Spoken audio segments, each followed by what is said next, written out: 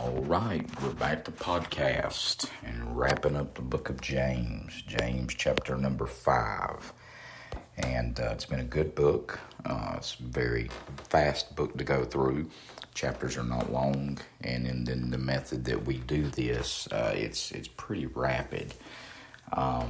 So we will just jump straight into 1 Peter, starting on next Sunday night. Because we will have Bible study this Wednesday night. Back to Bible study. We're going to do a 2-part series, hopefully on consecutive Wednesday nights. So we'll meet at 6:45 at the coffee shop this Wednesday night, and hope again, depending on how this time of year with rain and everything and cool weather. The roofing schedule's a little volatile, but I'm usually done with everything by dark, so it should not be a problem. But we're looking at two Thursday nights in a row, or Wednesday nights in a row, to kick off the year with the Bible study series that we're going to do, some Bible study methods, and then we will get into we'll probably go into our every other week at that point. So just keep that in mind. Starting this week, 6:45 Bible study at the coffee shop. Excuse me. All right, James chapter number 5. James 5. James continues on this misuse of money, misuse of riches. As you read this, it makes you think very much about the rich man in hell in Luke chapter number 16. It's one of my favorite passages to preach on salvation from. In Luke 16, there was a rich man. In fact, let's just read that together. You can turn there with me if you'd like, or I can read it to you. But we'll go to Luke chapter number 16. And starting in verse number 19, the Bible says, "There was a certain rich man, which was clothed in purple and fine linen, and fared sumptuously every day." So this is while on earth. He's got fine clothes. He's got, purple would be the color of royalty. Then there was a certain beggar named Lazarus, which was laid at his gate full of sores. So we got another individual who's not well off financially. His health is not good. Now, I want you to get that point that I'm making here.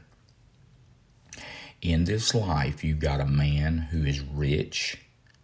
You've got a man who is dressed really well, the color of royalty, and he fared sumptuously. That means his life was easy.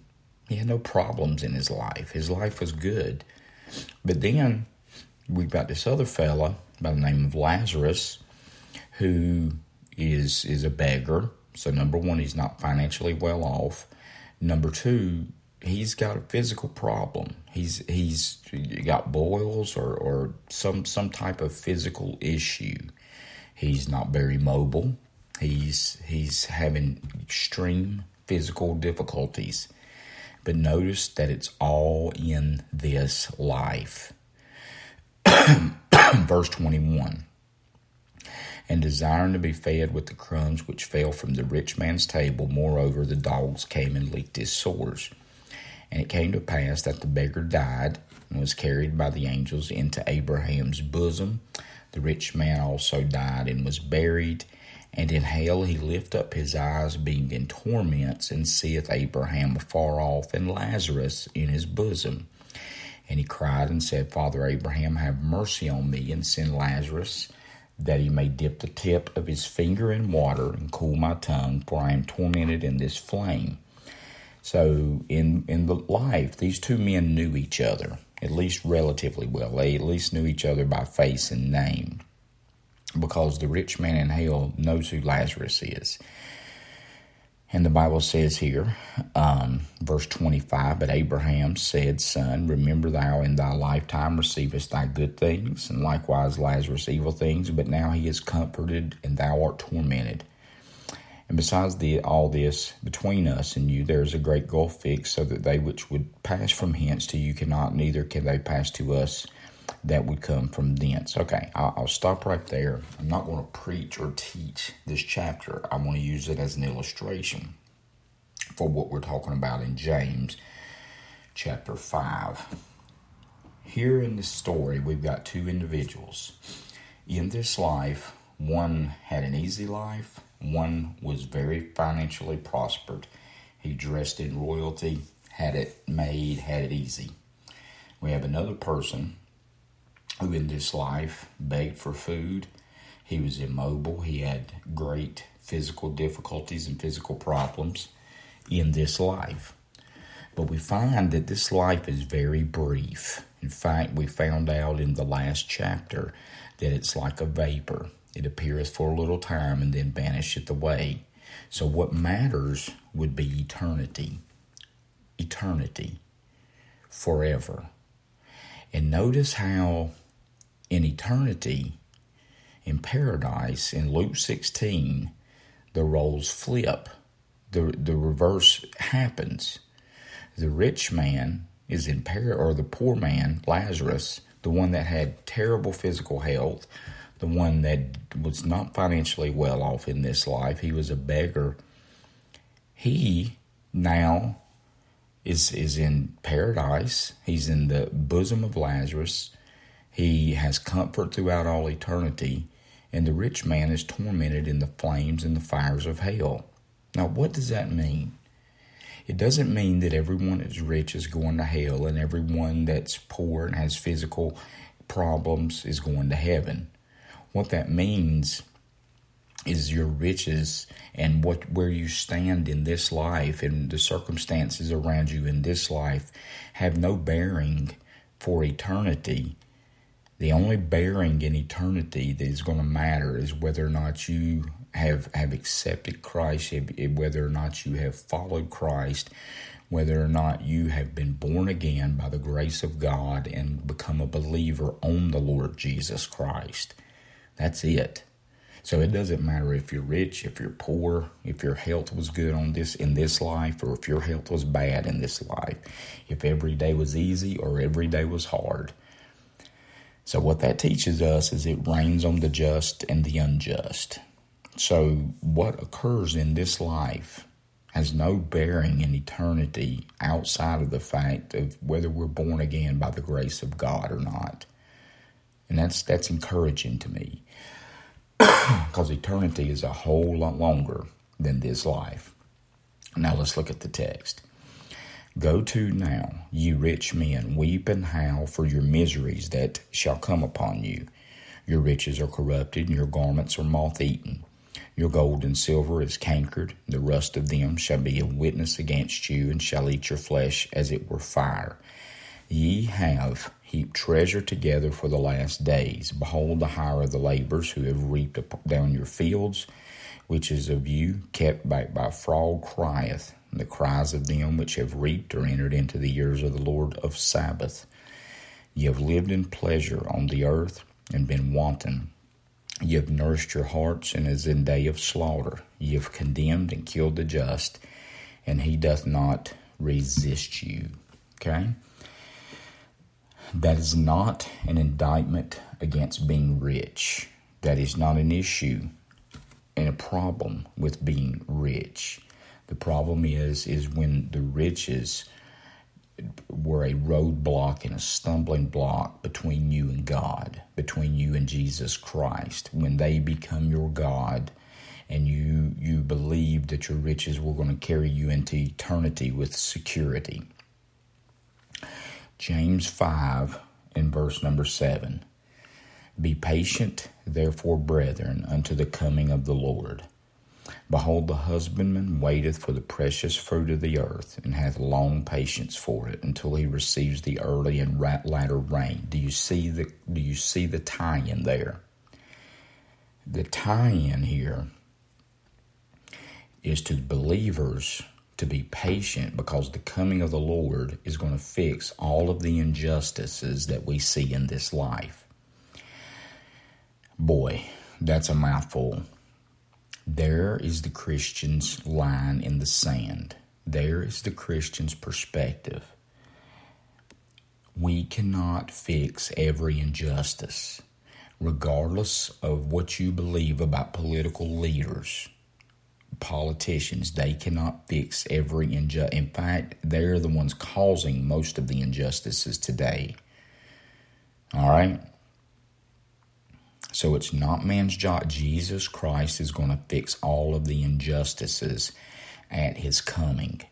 So here in James 5 and verse number 7, immediately tied into injustices in this life, in 1 through 6, we're told to remain patient concerning the coming of the Lord, concerning the husbandman. Okay? The husbandman is one that keeps the vineyard of another. I'm keeping the vineyard that Christ has placed me in, and I am to be patient until he returns and rewards me for my duties and my efforts. That's when everything's going to be fixed. If you're looking for every wrong to be made right down here, you're going to look your entire life and it's never going to happen. If you're looking for every problem to be fixed and solved down here, it's never going to happen. It's going to happen when Christ comes back, takes over, and rules and reigns this world with that rod of iron and the peace of the government that he's going to have. That's when all the wrongs will be made right. Now, remember this. Here in James, we have the earliest. You remember what I told you before? This was the first book of the New Testament that was actually written, the first one with pen to paper. And notice, if you would, the promise of his coming and the allusion to his coming in the very first New Testament book given. What does that tell us? That tells us that's been a doctrine of the early church from the beginning. When he ascended back up into heaven, at that point, they have been looking for his return. Now, they didn't know that it was going to be thousands of years. They didn't know how long it was he was going to build the church age. They probably thought it would be within 6 months, 30 days, maybe 3.5 years like his ministry. But they thought it would be soon in the context of their lives. And it will be soon in the context of eternity. But God has at least waited 2,000 plus years because he's building a church and in the grace of God. And you know what? I'm thankful he has, because I've been able to be born, and now I've been able to be born again, and now I'm able to have eternity with my Lord. So, verse 8, be ye also patient, establish your hearts, for the coming of the Lord draweth nigh. So, how should we live in light of the coming of the Lord drawing nigh? Well, verse number 9, grudge not one against another, brethren, lest ye be condemned. Behold, the judge standeth before the door. So, if I believe that the coming of the Lord is soon, if I believe it's going to come soon, if I believe it's going to happen soon, guess what? If I believe that, I won't hold grudges against each other. I won't hold grudges against people. That's verse 9. Verse 10, take my brethren the prophets, who have spoken in the name of the Lord, for example of suffering, affliction, and of patience. So look at the prophets. Look at all of those as Old Testament saints that have endured, they've suffered, they've went through hard times in this life. The coming of the Lord will fix it all. That's our hope. That's our promise. Verse number 11, verse 10, take my brethren the prophets, who have spoken in the name of the Lord, for an example of suffering, affliction, and of patience. Behold, we count them happy which endure. You have heard of the patience of Job, and have seen the end of the Lord, that the Lord is very pitiful and of tender mercy. But above all things, my brethren, swear not, neither by heaven, neither by earth, neither by any other oath, but let your yea, yea, and your nay, nay, lest ye fall into condemnation. Okay. This is what, okay. People take that sometimes as if to say, Now, Christians shouldn't have to say, I swear. That's what that means, okay?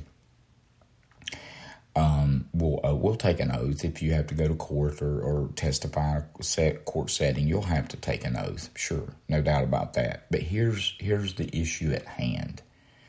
It's not the use of the word swear when you're talking.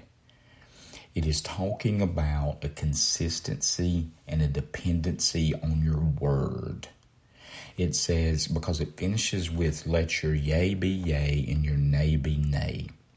In other words, you should not have to add adjectives. You should not have to add emphasis.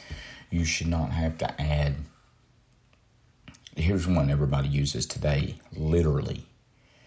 I can't stand the word, like when they talk, they'll say, well, get this literally, she literally run through that stop sign. Okay, so the opposite of literal would be figurative. Okay, literal actually happened. Figuratively would mean to speak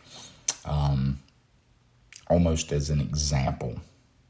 It's crazy stuff. Okay, and people say literally all the time now. Why do they do that? Why would that be a vernacular phrase used so often today? The reason is because people's words are not as valuable to them as their word once was.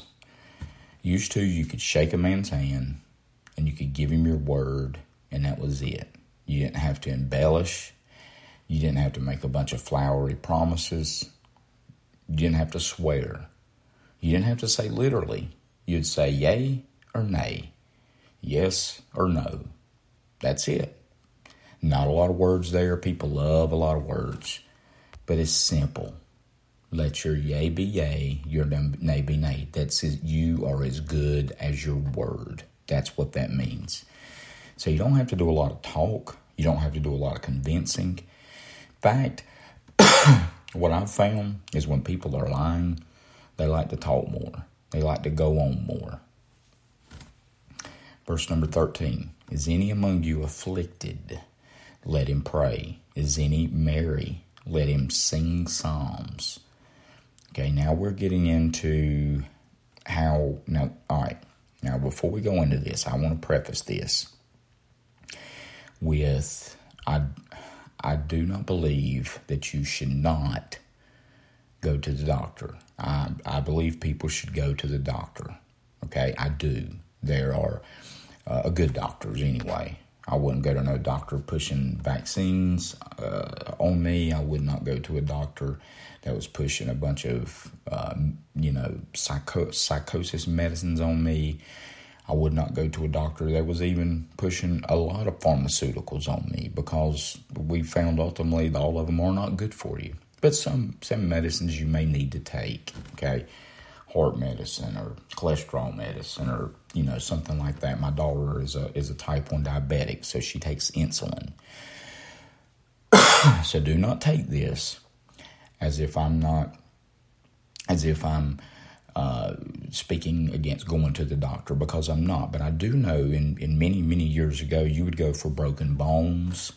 You would go, to get a broken foot set or something like that. And that was basically the scope of it. Things like that would occur. Sometimes, often sicknesses, and they would have, homemade cough medicines and things like that. But we were not a chemically dependent society. At the same time, modern medicine, and in many cases, has allowed people to live extended lives. And for that, I'm grateful, thankful for that. But here's how many of our issues can be fixed. Emotional or serious issues, especially when a doctor says he can't do something with the matter. I want you to look with me in verse 13 of James 5. Is any among you afflicted? Let him pray. Is any merry? Let him sing psalms. Is any sick among you? Let him call for the elders of the church and let them pray over him, anointing him with oil in the name of the Lord. Okay, so we are to call the sick together and bring the elders of the church in together. and let them pray over this person and anoint them with oil. And I know Miss Betty she's wanted that done when she was afraid of cancer, and that's in order. And when we thought cancer was in her body, that was in order. That was proper. That's how we should operate. And praise God, she had a great report. Verse 15, and the prayer of faith shall save the sick, and the Lord shall raise him up. And if he have committed sins, they shall be forgiven him. Confess your faults one to another, and pray one for another, that ye may be healed. The effectual, fervent prayer of a righteous man availeth much. So the Bible says, praying effectually and fervently, God will hear, and it will avail much. There will be a lot accomplished. Okay. Verse 17, Elias, this is Elijah, was a man subject to like passions as we are, and he prayed earnestly that it might not rain. And it rained not on the earth by the space of 3 years and 6 months. And he prayed again, and the heaven gave rain, and the earth brought forth her fruit. Elijah prayed and controlled the weather. Elijah prayed and had the ability to control the weather with his prayer, because he is the example of an effectual, fervent prayer of a righteous man. Okay? Brethren, if any of you do err from the truth, and one convert him, let him know that he that which converteth the sinner from the error of his way shall save a soul from death, and shall hide a multitude of sins. Do you see that? So here, closing out, this makes me think of Brother Kevin. Brother Kevin is one of the hungriest soul winners that I've encountered in many, many years. Not just the hungriest of soul winners, the sincerest of soul winners.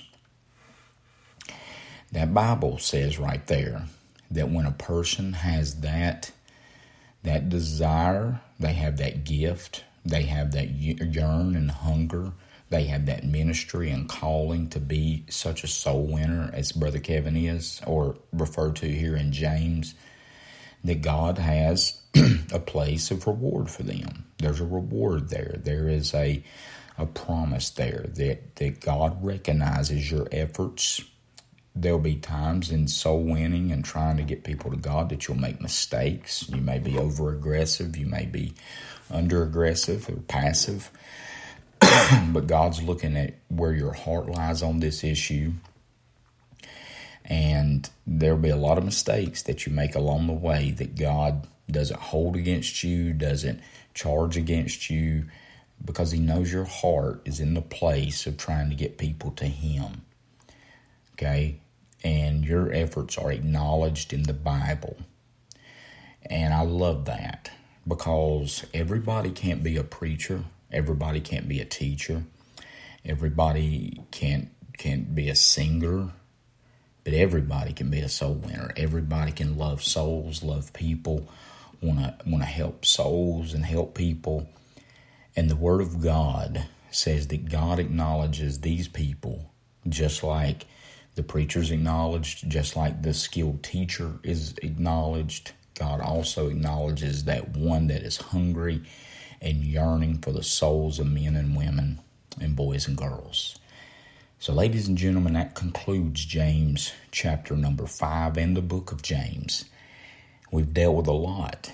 When you consider that this is the earliest book of the New Testament, the earliest book of the early church, when you consider that, just bring into account and the fact of all the things that were addressed.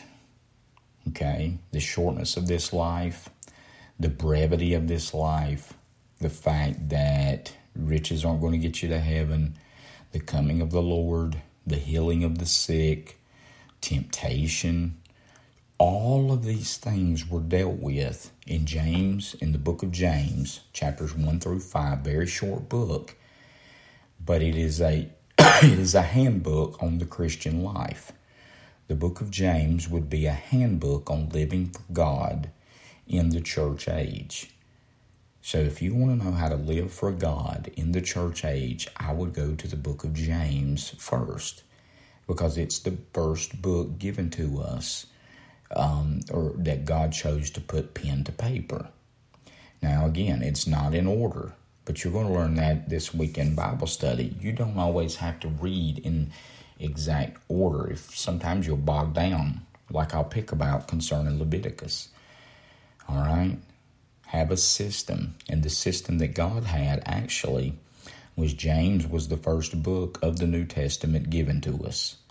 Now, it's towards the back of the New Testament, and there's a reason for that. But the fact of the matter is every practical issue that we deal with in the Christian life is dealt with in this book. So it's a very valuable, very important book in the Christian journey. All right, Wednesday night Bible study, 6:45 at the coffee shop, how to study the Bible. Good night. God bless. I love you all.